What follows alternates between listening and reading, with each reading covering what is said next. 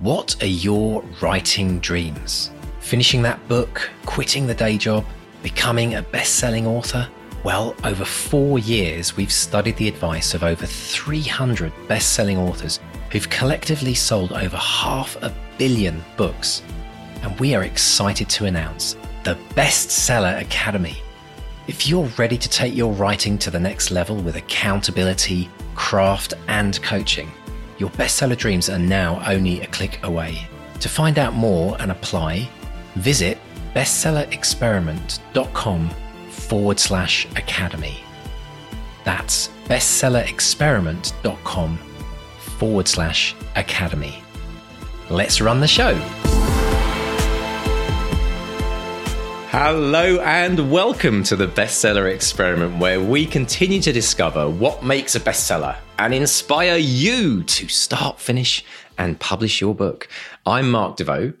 And I am Mark Stan. A huge thank you, as always, to our academics in the Bestseller Academy and our patrons over on Patreon. And we have a clutch of new names this week, Mr. D. A big thank you to Danny Edwards, to Claire Hanscom, and to Jacqueline Dispenza. Thank you all so much for your support. It's much appreciated. Do come in, settle down, put your coats in the bedroom. We're going to have a little podcast party here, and we can all chat later on.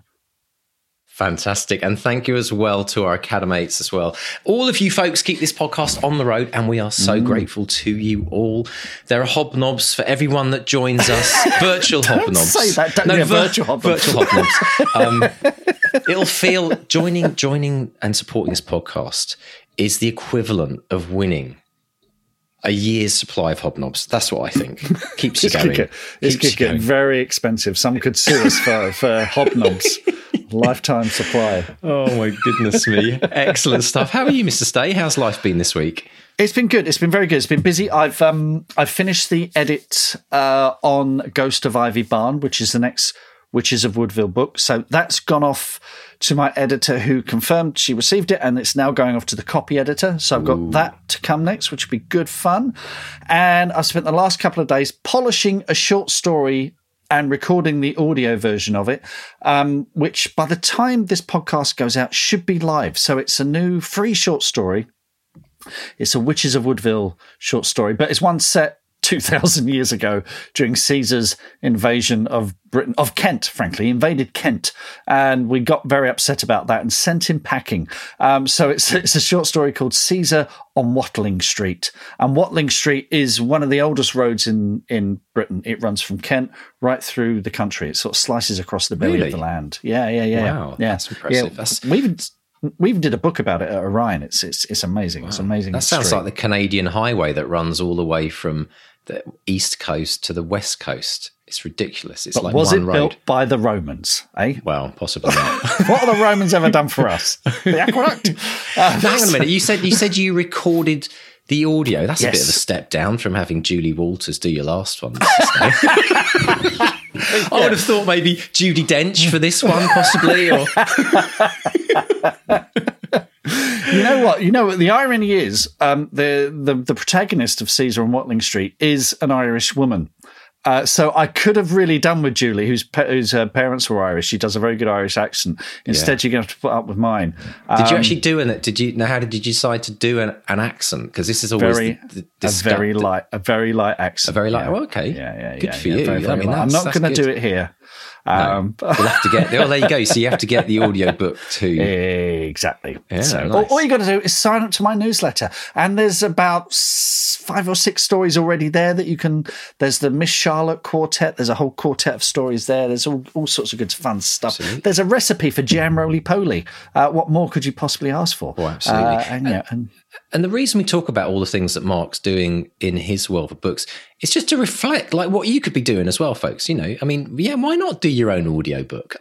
Short stories in particular, I wouldn't probably recommend doing your audiobook if you've written a 90,000 word novel. No. That could be a struggle. Although a lot of people do it, don't they? Especially in the non-fiction world, I've noticed a lot of authors like to read their own books, but I can't even imagine how many hours. It's never going to be like a read through. There's going to be retakes and messing up, coughing. I find that I get wind. I get burps. That's not a good thing. I get a bit burpy because I sit here with a glass of water and I'm reading it. I have it as big as it can be on the screen and I use my Apple Magic Mouse to sort of scroll through and I'm reading it. And because I'm taking big breaths and I'm pushing on my diaphragm and every now and then I have to stop recording, lean back and go, burp. Well, it's kind of an unusual thing, I guess, having to do that amount of, and it's a focus thing. When you know, there's a psychological thing I always found when I record female or male vocalists, but mainly female because I tend to work more with females. As soon as I turn on the red light and the record light goes on, their throat constricts and they can no longer sing the notes that they could sing in the shower or in warm-up. In fact, you know what, one of the biggest tricks of the trade in producing vocalists is you start recording and then you say, okay, can you do your warm-ups, can you just run through the track a few times like warm-up? Those are always the best ones. And the minute you say, right, we're going to actually record now, it's like they get a boa constrictor around their neck and they can't sing because there's pressure, like vocal cords get tight. So I'm sure the same kind of thing happens when you're recording. Not for us anymore because we're total pros, aren't we? Used to say that about the podcast. I mean, look at us. Just turn on the light and we're off and running, making it all up as we go along. There's the story, one of my favourite songs is Reeling in the Years by Steely Dan, and there's a guitar solo at the end of that, which I think is by Jeff Skunk Baxter, which is astonishing. Just blistering guitar solo. But they all say the rehearsal was better. And they never recorded, and ever since they always record the rehearsal. And you find same thing happens in film. They'll, especially with digital now, because you're not worried about footage of film, actual celluloid film being used up. So they, always shoot the rehearsal, always shoot that first take, because what used to happen on film sets as well is you'd hear the film going through there, and you'd tense up thinking, oh no, precious footage film, I better get this right the first time, and then you screw it up, whereas now it's kind of they can keep the camera running. Now on computers, when you're recording, you have a tiny little red light. When you walk into a BBC radio station, it's like red alert on a submarine, isn't it? It's like red alert on a submarine. It's like, if you're not worried yet, wait until you get inside the room. It's like there's a big red light outside the room and you walk in through this massive door, vacuum shut. And then you go inside and there's just this big red light on air. And if there isn't something to make you more nervous on your first ever radio appearance, it's that light. Well, I always take notes in with me. And because I haven't done any for a while, but because I usually, if I do anything with BBC Radio Kent with Dominic King on BBC Radio Kent, I usually pre-record it now. But I used to go in live every sort of 6 or 8 weeks or so to talk about stuff. And I would have the book open and I'd even write down Dominic's name. Because you just know that if you blank and you can't even remember his name, so Dominic King, and I'm talking about this, and I would just have things that I could just glance down and go, oh yes, my name is Mark Stay, and I've written a book called The Crow Folk, just in case I forget the name of my own book, which if you blank, you blank. Totally happens. Totally happens. Yeah, if you even stop to think about how many people are out there. Even on a local BBC radio, I used to do a lot of radio on the BBC, and it used to go out to the entire southeast of the UK, which was like massive, massive audience. And if you even stopped for 1 minute to think, if you were actually sitting in a room talking to all these people, you'd be like in Wembley Stadium.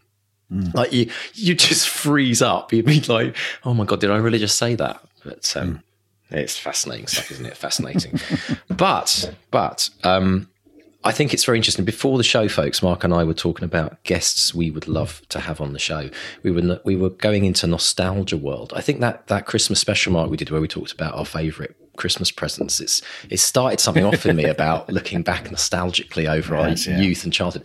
But what we're going to start doing is we're going to start approaching some authors who were kind of icons of our past. We won't reveal who they are until probably they're on the show, but a little challenge from me and Mark. We're going to have a little list going, but I'm going to put it out there to everyone out there as well.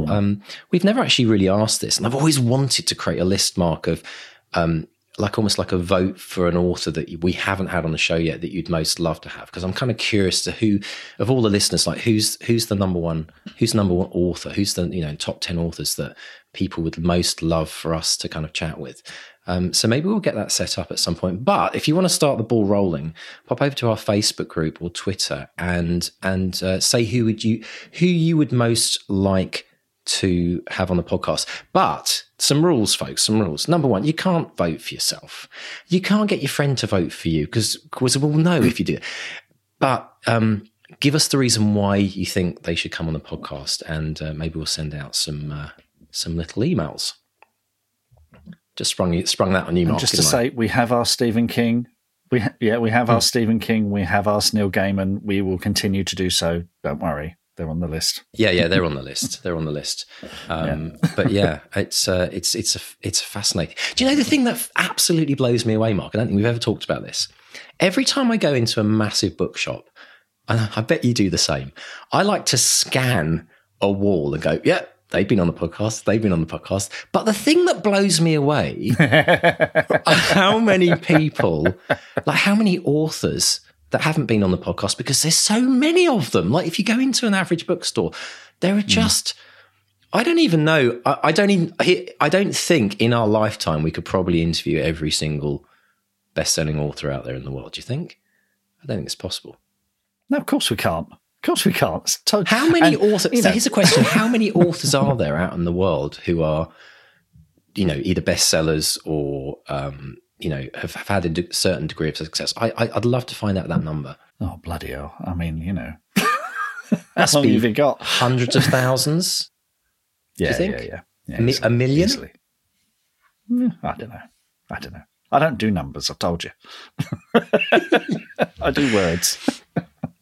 But it blows me away. It blows me away every time I go I look around. I'm thinking, gosh, there's maybe only 2 or 3 people on this entire section, of whatever it is, fantasy or, crime. And it's just mind blowing. So yeah, brilliant stuff. Anyway, Mark, talking of authors, let's dive in and let's give a little sneak preview as to who we've got on the show today. Well, this is a returning guest, speaking of, so Veronica Henry was on episode 126, so do check that out. I'll put a link in the show notes to that. But she's a Sunday Times best-selling novelist.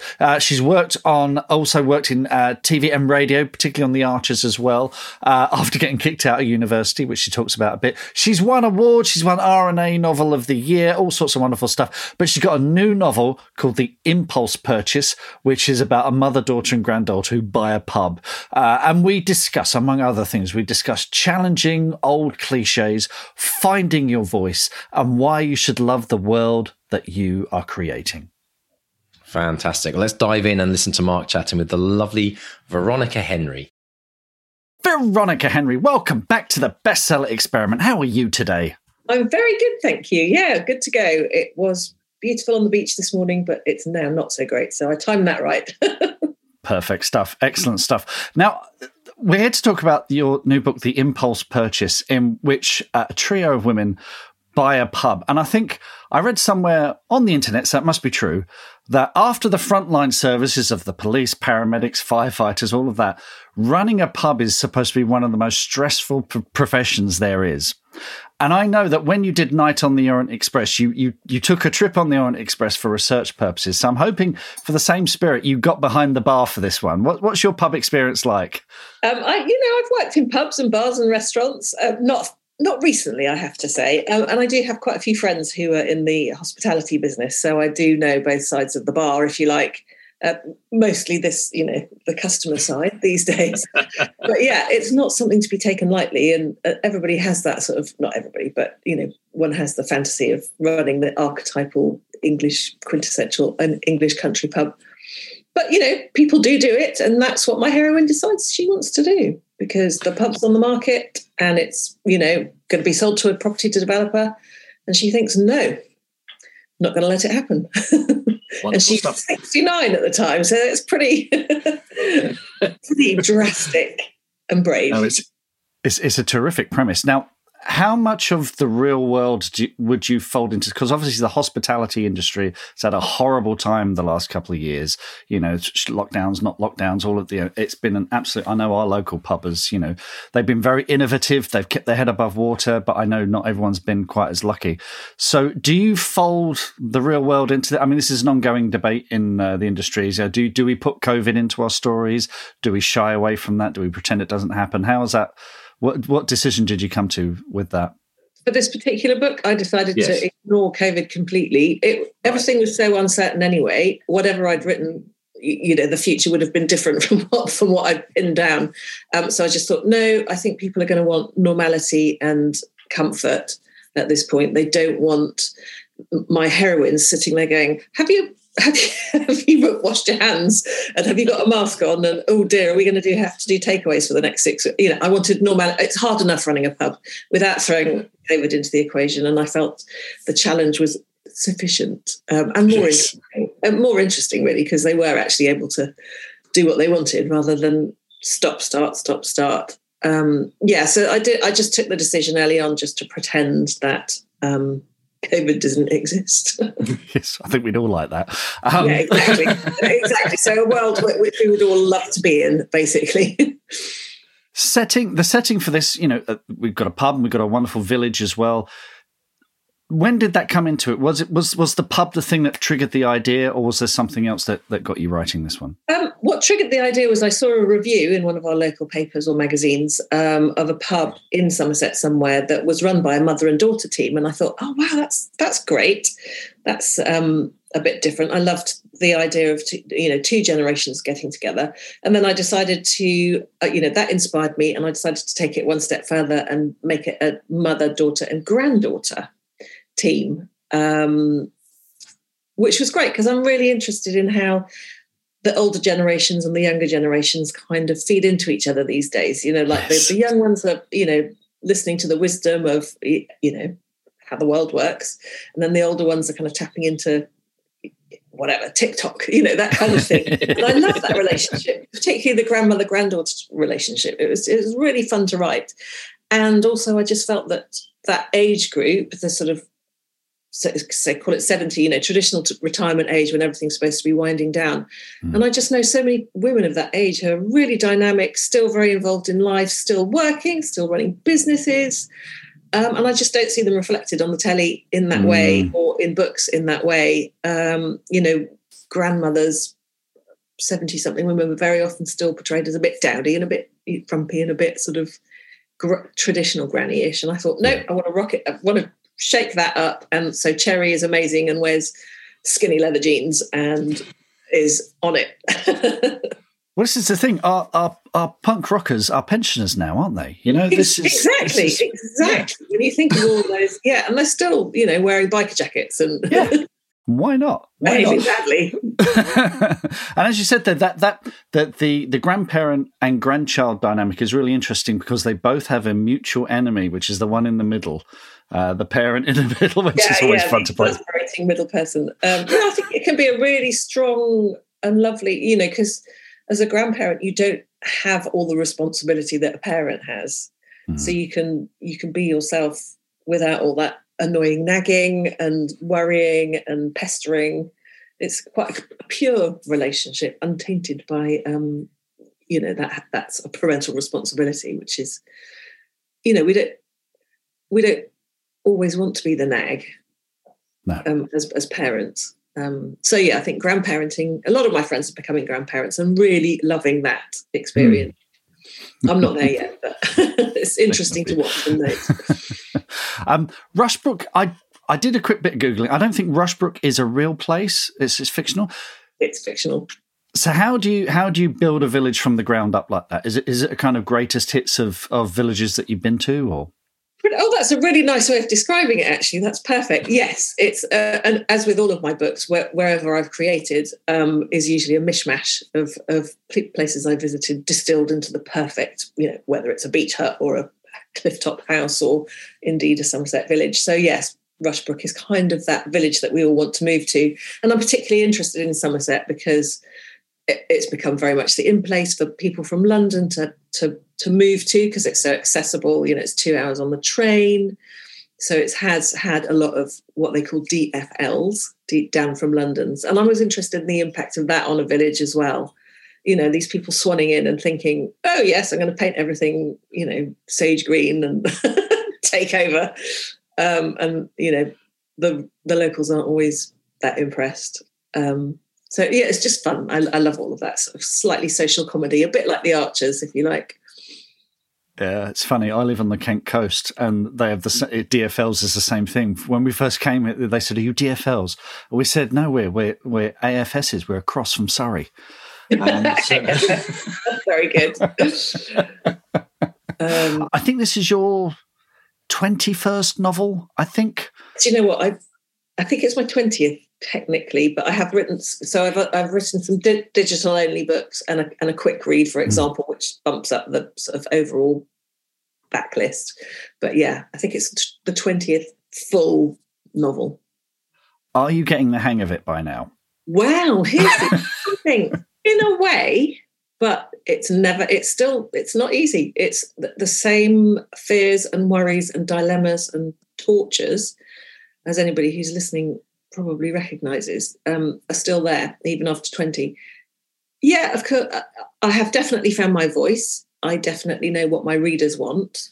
And I have a sort of, I wouldn't call it a formula, but I know the rhythm of my books and how they work, which of course are based on very, traditional storytelling arcs, if you like. So, I'm comfortable within that framework, and I'm not trying to do anything revolutionary. And sometimes I mix it up a bit. I quite often do 2 timelines, but I'm not going to do anything, to upset the apple cart particularly, because my readers do expect a certain read.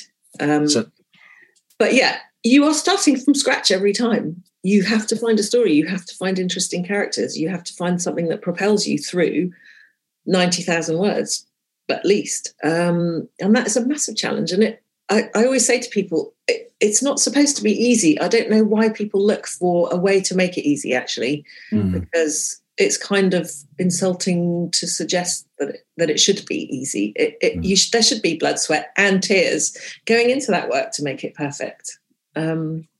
If you just get up and write and think, yeah, that'll do, then that's not good enough. It's funny. My edit just came back from my editor yesterday, and I've had a look at it this morning, and it is that thing of, you'd think I'd have learned by now. It's just, here we go again. It's fun. I enjoy the process. I enjoy the problem solving, but you're right. It doesn't get any kind of, every time I won't make the same mistakes. I'll make all sorts of new mistakes instead. It's also going to be new mistakes because it's an entirely different premise, an entirely different plot. The tensions are different. The points of view are different. And that's why it's such a great relationship, the editor-writer relationship. If you get a good editor who really gets what you're doing and understands your voice and your aura, if you like, but then can put a fresh perspective on it. And, sometimes, I don't know about you, sometimes I just go, no, I'm going to fight for that. Or... Yep. Oh, yeah. Go away and think, why isn't that coming across in the way it should do? I sort of go away and ask, why has she made that suggestion or objected to that? What's behind that? And then I find my way of fixing it. I don't like being told how to fix it, I have to say, because that just doesn't work in the way that I work. It can't be said, if somebody said, oh, change that chapter and cut that and just put in that they do this, that doesn't work for me at all. I have to go away and work it out for myself. Yeah, it's I think it's a Neil Gaiman quote that goes around online, which is, don't listen to the fact that there is a problem, but don't listen to the fix. That's really interesting. Yeah, that's basically what I was trying to say in far too many words. I'm completely misquoting and paraphrasing him, but it's the kind of thing where you go, okay, they don't understand this one thing here, but it's usually something 2 chapters ago, or something someone said, or just one word you might have changed, or whatever. So exactly. Or very often it's tone. Sometimes I might go a bit dark, and my reader. It's not that bad things don't happen in my books, because of course they do. Because otherwise, it would be, if it was all lovely, lovely, lovely, there wouldn't be a story.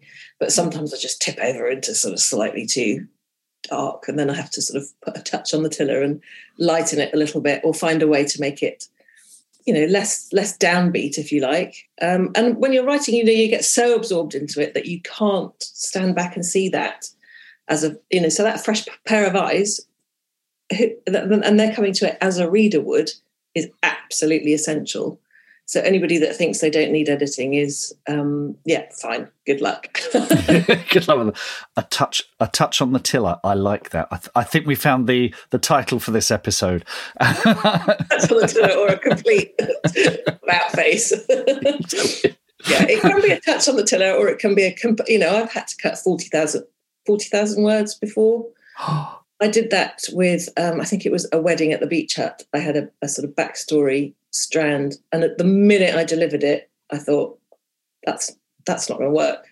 I know that the notes that come back from that strand, I know what they're going to be, and I know that the best way of fixing it is to cut it, because I didn't want to compromise that story particularly. And I just emailed my editor and went, by the way, before you read this has got to go, which was pretty brave, I think, because it did involve a lot of work. And that's when experience does kick in, I suppose. And I guess I was second guessing, and I knew deep down. So, but it's a draft process, isn't it? You've kind of got to get it wrong to get it right, I think. Absolutely. I think of the editorial process as failing a little less with each pass. Just trying to make it a bit better. And let's talk about that experience, because you worked as a script editor in TV and in radio as well, I believe. So you spent, a great deal of your sort of formative years as a writer looking at other people's writing, looking at, things that didn't quite make sense or things that could be fixed. That must have been incredibly helpful as a sort of a basis for starting a career. Enormously. I mean, I did go to university, but I got thrown out. Hard enough. So then I went to what I have now called the University of Ambridge, because my first job was typing Archer scripts. And that's, so I was thrown straight into the world of storytelling. And that's when I realised that everybody needs an escape. We all need to switch off. And I was utterly beguiled by the whole notion. I was 20. I didn't listen to the Archers. But the minute I got into that world, I was like, wow, this is just lovely. Everybody really wants to, immerse themselves in this fictional place. And, we typed them on typewriters. That's how long ago it was. And the writers would deliver a typewritten script. And then William Smethurst, who was the producer editor at the time, would red pen it. So he'd cut things, he'd rewrite things, he'd put new dialogue in, he'd swap scenes around, he'd cut scenes off earlier. So it literally was the University of Ambridge. I was learning how to tell stories and how to sharpen dialogue and how to make sure that the listener tuned in the next day. I mean, it was absolutely crucial. That episode ending had to be a cliffhanger to make all of those people turn onto the radio the next day. So it was the most brilliant way. It was better than going into any writing course. I was incredibly lucky. I learned from an incredible person. He also taught me that stories aren't just about huge things. They could be about tiny little things, and that's when character comes into it. So I can remember one week, the biggest story was who had stolen the over 60s tea money. It just kind of reverberated through Ambridge, and everybody suspected everybody else. And it was just the sweetest, loveliest story, but so great because it reflected everybody's character. Yeah. Do you think it was Walter Gabriel? No, it can't possibly be Walter, but is it? Because he's not so well off. I can't remember what the actual plot was, but it was just a really, really, really clever way of getting everybody's personalities on the air. We talk about stakes a lot because we have an Academy for Writers, and we talk about this on the podcast a lot and on our Facebook group. And it doesn't have to be an asteroid ploughing into the earth. It can be something as simple as, the thing that is most important in your character's life, the thing that's going to get them through the day, that little straw that, breaks the camel's back, that can make all the difference. These things, as you say, it all comes down to character for something like that, doesn't it? And it's There's a real knack to getting that right as well, I think, particularly with series characters, because there's a lovely familiarity to series. When you watch a show and you think that character's always going to do the wrong thing, and you can, surprise that, invert that, all that kind of stuff. That's great fun to play with, isn't it? Oh, it is, and it's a moral dilemma. You can't beat a moral dilemma or something that questions their integrity. I think that's always good if you're testing the strength of their personality and kind of pushing them into a corner and making them think, oh, do I do the right thing? Do I do the wrong thing? Yeah, absolutely. Yeah, just testing, I guess, is the key. I want to go back to something you said earlier about finding your voice, which is something that took me a very, very long time. And certainly if you're working, as a script editor, there's a big focus on character and storytelling and cliffhangers and all that good stuff. But finding your voice when you're writing narrative fiction, that can be really tricky. How long did it take you to get that? Was there a kind of an aha moment where you thought, okay, this is me, I'm not pretending to be someone I admire or whatever? It's really interesting. And I think social media has made it that more difficult because everybody is so very much looking at what everybody else is doing and working out how they can get that success. And I think that's the point at which you lose your voice. I know that my first book was 100% me. It was completely, I wasn't distracted by anything else. I wasn't thinking, I had people who I admired and wanted, who sort of, like Jilly Cooper, for example, whose work I loved and would love to have emulated, but I didn't sit down and try to write like her. But I knew that my mind worked in a similar way. We're both a little bit naughty, and we love that world of that Cotswoldy kind of, that social comedy. So with my first book, I was 100%. And people would read it and go, oh my God, it's just like listening to you. It's like you're reading to me. And I don't know how. And I think sometimes I've tried to write in a different way or go in a slightly different direction. And I know that the minute I've lost my voice, then that's it. But it's really hard to. I don't know how you get that, except just to be yourself, I guess, and play to your strengths. And, the worlds that I'm writing about, I know those worlds really well. I understand the people that are in them, so I can write that with confidence. It's confidence as well, I think. Yeah. Confidence in the world that you're moving in. Because they say write what you know, don't they? Yes. And I don't always agree with that. I think, you can do research and not necessarily have been a policeman to write a police series but, you definitely are writing with more confidence if you know what the procedure is, for example. I think write what you know is some of the most misconstrued advice. I remember a teacher telling me that, and I was like, well, I'm 14 years old and obsessed with Star Wars. So, I mean, what can, but I think it is about that thing of discovering who you are. That's what it's really about. Write what you know really should be. Speak with your own voice. Speak with show the world through your prism. And try not to be anyone else. So So for example, in the Impulse Purchase, there's a pub quiz. Well, I've done many pub quizzes, and I know how those work, and I know the competitive table that want to, that really want to win, and I know the sort of smug people that just kind of sweep in and set up the competition, and I know the person that's going to get pissed and fall off the chair at the end of the night. I know how that all works, and I have fun with it. And I think that's kind of finding your voice, isn't it? Knowing what you know about, and having fun with it. Do you know what? That's the key. I think it's to love what you're writing, to really love the world that you're creating. It doesn't have to be fun; it can be a dark world. But I think if you love it and you care about it and you're interested in it and you understand it, that's when you find your voice. Absolutely. Brilliant stuff. It really does. It really, really does. And you spoke earlier about over time you've discovered what your readers want from your books. And how much is that in your mind when you're writing? Do you ever kind of have to you spoke earlier about maybe going a bit too dark. Do you ever kind of stop yourself and go, maybe I shouldn't do that?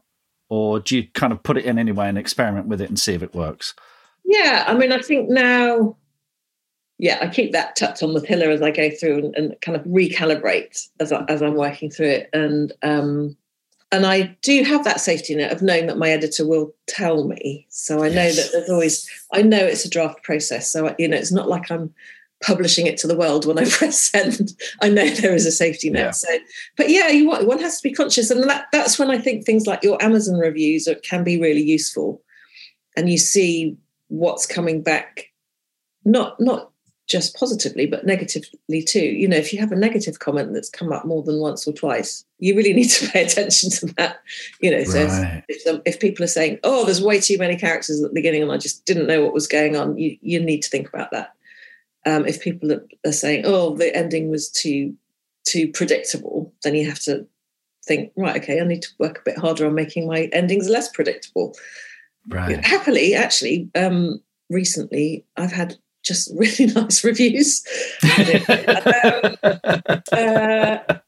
They're all really sweet and lovely and just saying. And I think it's a bit zeitgeisty. I think it's because we've all had such a horrible time, and it is quite a cozy, lovely world that they're escaping to, and a big, strong sense of family and friendship. And it's not cozy, but it's a nice place to be. I think, and I think that's very encouraging. It's life affirming stuff. Life affirming stuff. Yeah. So for now, that's what I'll write because we do want that. It's still very unsettling, isn't it? Absolutely. What's coming next from you, Veronica? Next book set in Paris, which is very exciting because it's somewhere I love, and I do have a secret fantasy of going to live in Paris, which has been completely trashed by B word Brexit. I would just have loved to have taken an apartment in Paris for 6 months just to see what it'd be like to live as a Parisienne.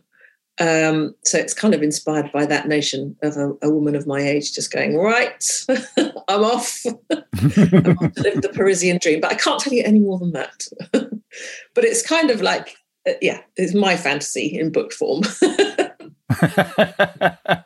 And why not? Why the hell not? What you like. Exactly.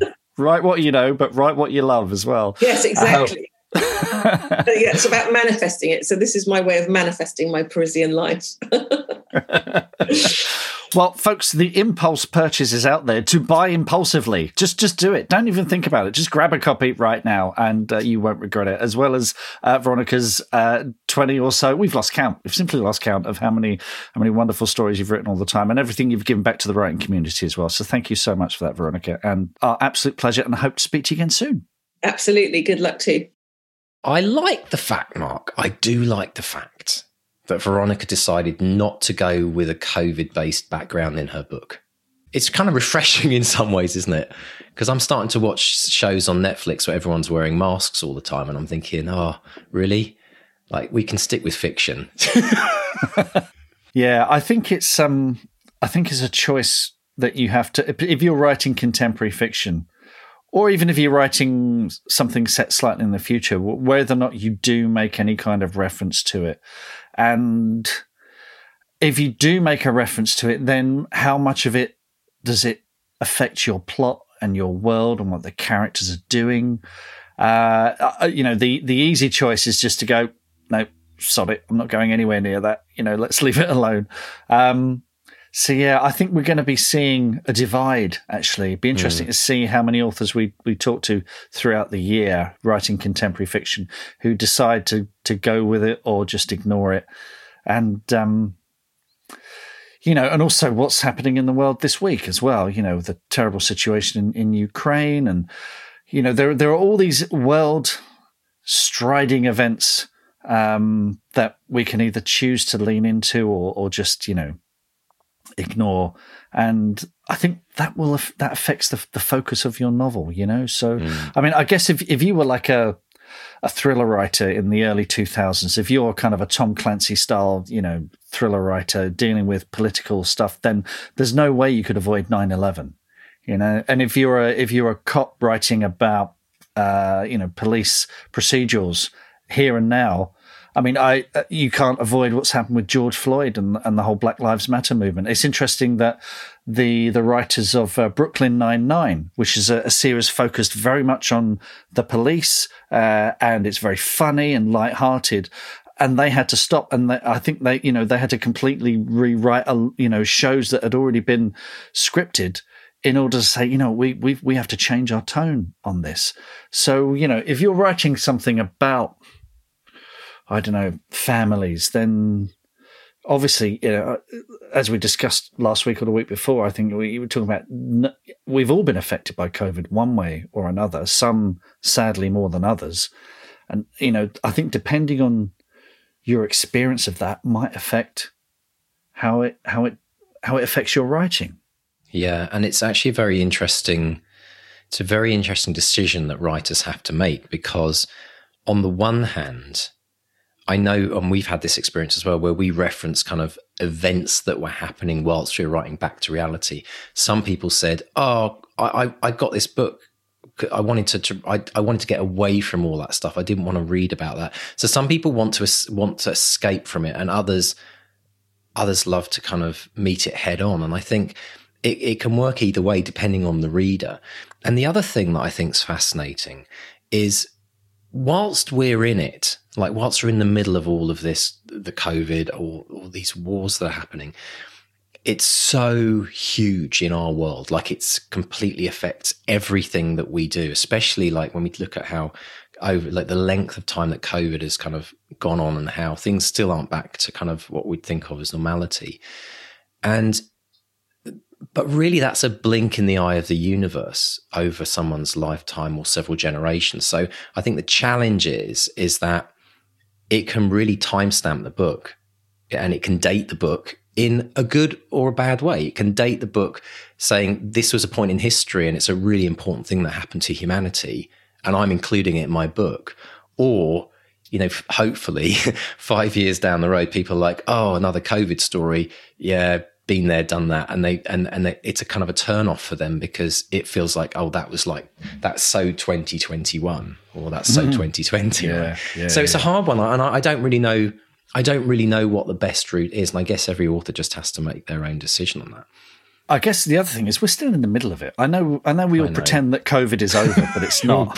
I know. And I know certainly the situation in Ukraine is far from over, and there might be, there might be people, like you say, 2 or 3 years down the line listening to this going, oh, you supported Zelensky, but what about that time he dropped a nuke on everyone? You just don't know how it's all going to turn out. It's still unfolding, it's still giving us nightmares, and we have no perspective on it other than that kind of rolling news that's depressing us all.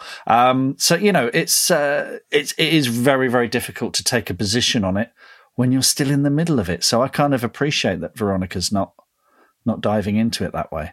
Yeah, in some ways it's probably easier if you want to include it once everything's kind of finished, so you've got then that perspective on it, and you kind of know how things pan out. It's like, when you read a newspaper, you can only discover what's happening in the now. But, when you read a book about the subject, so a book on the Falklands War is going to have a much greater perspective on it than, what was in the daily newspapers then, because they've sat back, they've looked at the whole picture, they've looked at different perspectives.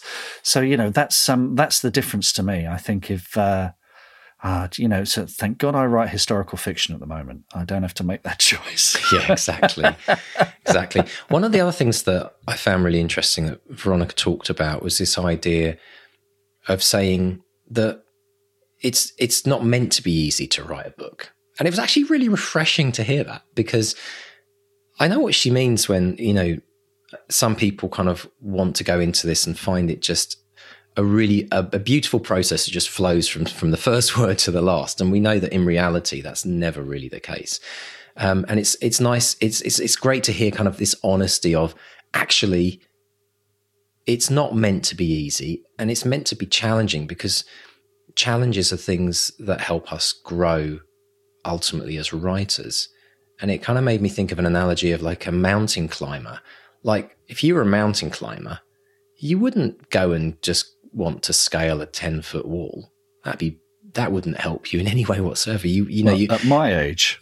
Well, exactly, right? But the point is that there's, it's about finding that challenge. Whatever your capability is today, what's the hill or the mountain that you want to try and climb up? And then, of course, when somebody's done that, what do? They don't go for an easier one. They go for something more challenging, and they kind of maybe build their way up to Mount Everest or something like the pinnacle of their lifetime achievement. And in some ways, if we look at book writing like that, I think it could really change the way we embrace it rather than get really bogged down with, it's such hard work, it's such a slog. Well, it comes in gradations. I mean, when you're writing your first book, the challenge is to finish that book and take those 80, 90, 100,000 words or whatever and have them make some kind of coherent sense and tell a story that's a story of change and is, moves people. That's the first challenge. Then when you write books 2, 3, 4, 5, and whatever down the line, then you're presenting yourself with other challenges. Even if you're writing a series, you're thinking, well, I mean, this is the thing I've got with book 4. I've started work on the 4th Woodville book, and I'm touching on subjects that I don't think I would have touched on in the first book or the second book. And I'm thinking, okay, this is going to be hard writing about this. This is, to do this justice, I'm going to have to dig deeper than I have before. To do, if I'm going to make this work, I'm going to have to be a better writer than I have been before. Mm-hmm. And it would be very easy just to repeat and do the same old thing again. But I would get bored writing that, and I think the readers would get bored reading it. So I think, once you're into that, 3rd or 4th book in a series, you're thinking, okay, we've got to not just up the ante in terms of the story and the stakes, but up the ante in what you're doing as a writer. Can you touch on subjects that might be more complex than before? Can you go to places that you might not have dared go to before? And that's what floats my boat at the moment. Just thinking of, okay, right, yeah, I've done this in that one. Do we dare do this in the next one? And it's exciting and it's scary, and it's a bit, am I going to get through this? And that's what sort of keeps me coming back for more. Yeah, I think it does help to feel a little bit daunted by whatever you're tackling, because it means that you're kind of moving outside your comfort zone. And when you move outside your comfort zone, you either run back into it and say, that wasn't a very good experience. But the bravest of brave people stand their ground and let the comfort zone grow around them. And that makes your world bigger. It makes you a better author. It makes you, more worldly in some ways in terms of your experiences. So I think it's a really important thing for people to recognize. And it was really refreshing hearing that kind of perspective. Mm. Yeah, absolutely. I think the bolder and braver you are as a writer with each progressive book, I think the better you will become as a writer, because by stretching and pushing yourself, you will fail. You will get things wrong. Things won't work out the way you wanted. But, failure is how we learn. Getting things wrong is how we kind of figure out how to make things right, which is what second and third drafts are for as well. That's the other thing. Yeah. And it's for people who are actually just struggling with their first book or thinking of writing their first book or kind of stuck somewhere in the middle of it.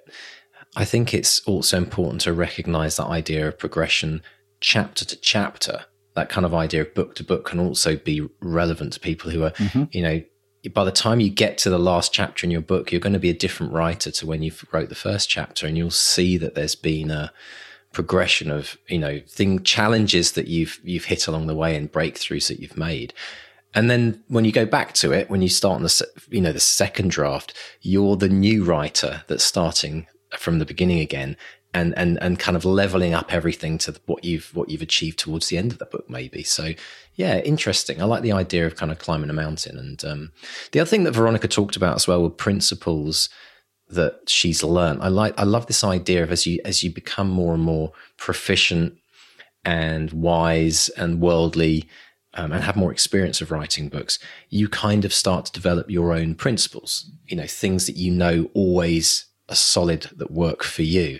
And I think that's the benefit of an author who's been at this for a while and been doing a lot of books, is that you can start to get that perspective of like, these are my set of rules that work for me, things I've tried, some I've discarded, but these are always solid things that help me. And it's interesting to hear that, you know, she still has these kind of story arcs, which are, you know, borrowed from, you know, the great storytellers of our time, but how she has her own principles that she kind of always sticks with. You must find that with your work as well, I guess, Mark. Yeah, and it has to constantly evolve, I think, too. You know, you develop these things. You go back and listen to episode 1 of this podcast. I'm not that same writer at all. The writing has always evolved, and mostly through talking to you and authors and our patrons and people in the academy. You know, everything I've done in this podcast has helped me become a better writer without question. And yes, you do get these sort of bedrock ideas that maybe, but you know, you go back to episode 1. I was a big outliner, as we all know. I'm not now. You know, I'm not now. For me, it's been much more about thematic ideas and characters and journeys of change and all that kind of stuff.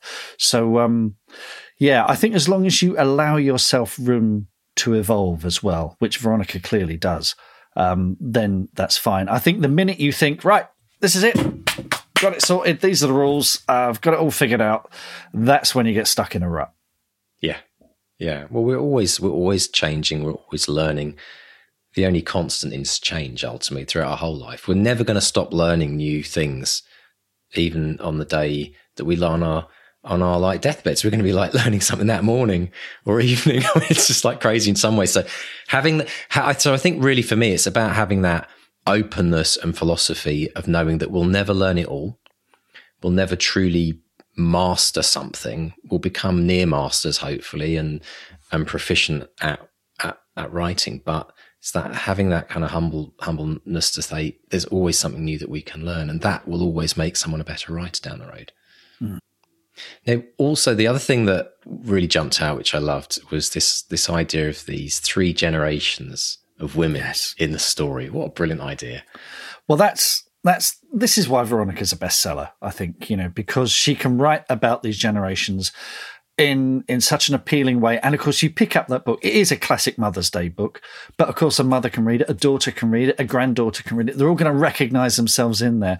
And I know a lot of authors are thinking, well, if I'm young, how do I appeal to older readers? Or if I'm middle-aged, how do I appeal to younger readers or whatever? So, you know, if you have a good spread of characters, then there is something for everyone. I mean, in the Crowfolk, we've got 3 witches. One is young, one is middle-aged, one is about 500 years old. So, you know, that 500-year-old market is big for me. It's very, very big.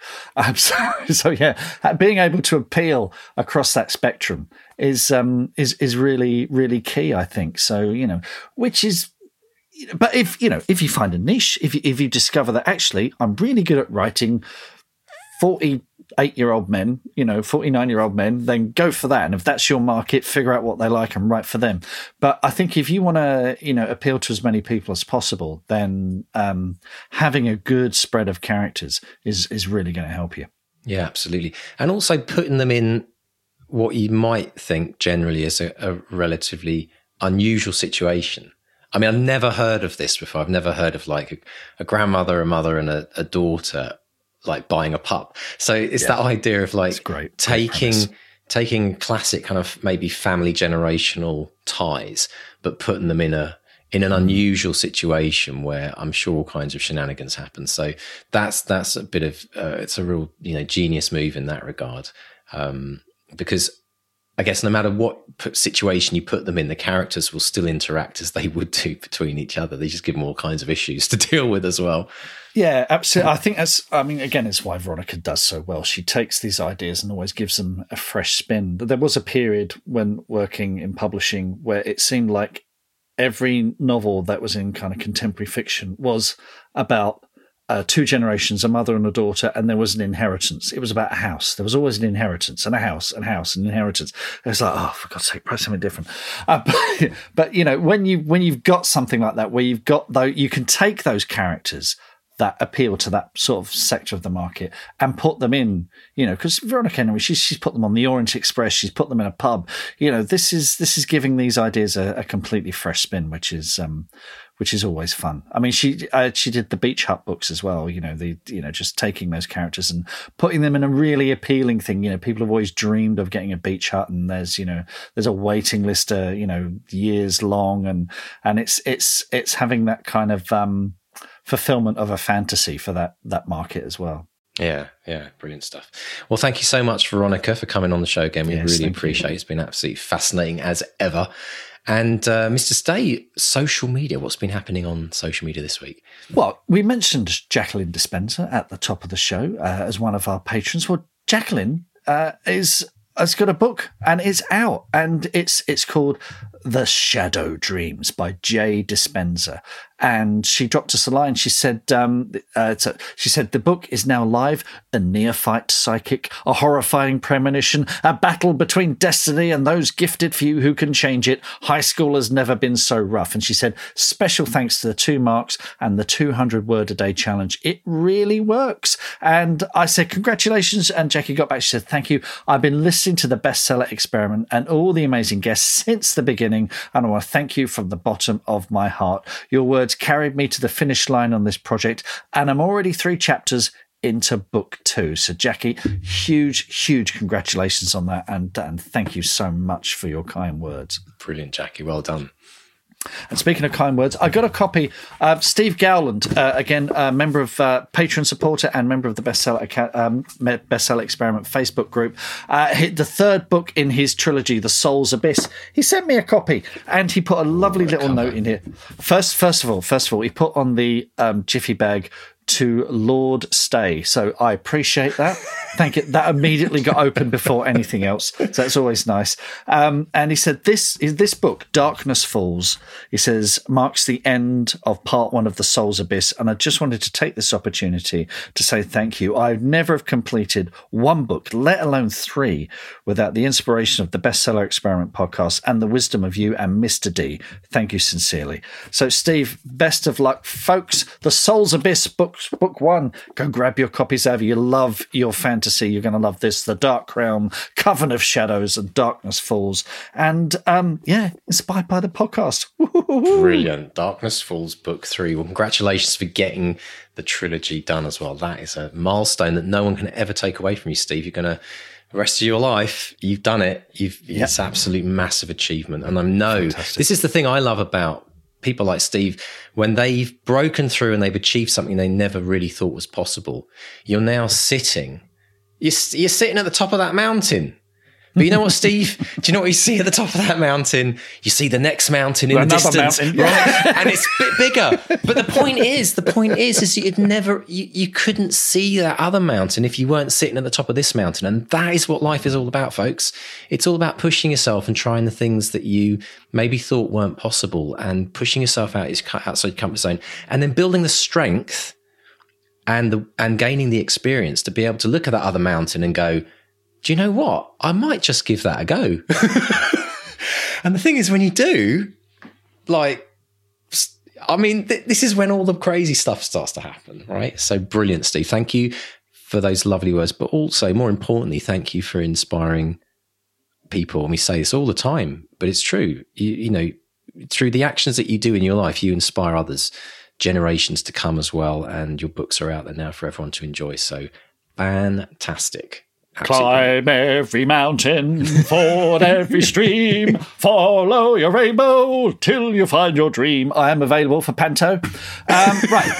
If you want to get in touch, drop us a line. We are at bestsellerexperiment.com. There's a contact tab there. Or find us on Facebook, Bestseller Experiment, or Twitter and Instagram at BestsellerXP. And if you've enjoyed this show, if you've been inspired by the show, this show has made you think, I want to write something, I want to finish something, I'm in the middle of something, I want to carry on. Give us a rating, give us a review, and subscribe. Click that subscribe button. Keep coming back for more. Absolutely. And don't forget, folks, thank you to all our patrons that have joined us recently after my big rage and rant a few weeks ago. Yeah. But keep them coming. Don't stop. It worked. But don't stop now, folks. Don't stop now. Pop over and support this podcast. If you love this podcast, if it gives you a little bit of inspiration each week, if it keeps you going, then please do support this podcast. It's very simple. You go to bestsellerexperiment.com/support. You pick a tier. It's like $1, $2, $5, $10, $50 if you want to join the BXP team, whatever it is for you, whatever you can afford. Please jump on board and you will get tons of extra goodies, including many, many, many hours of deep dives to just feast on if you want to get even more of the bestseller experiment between these sessions that we do each week.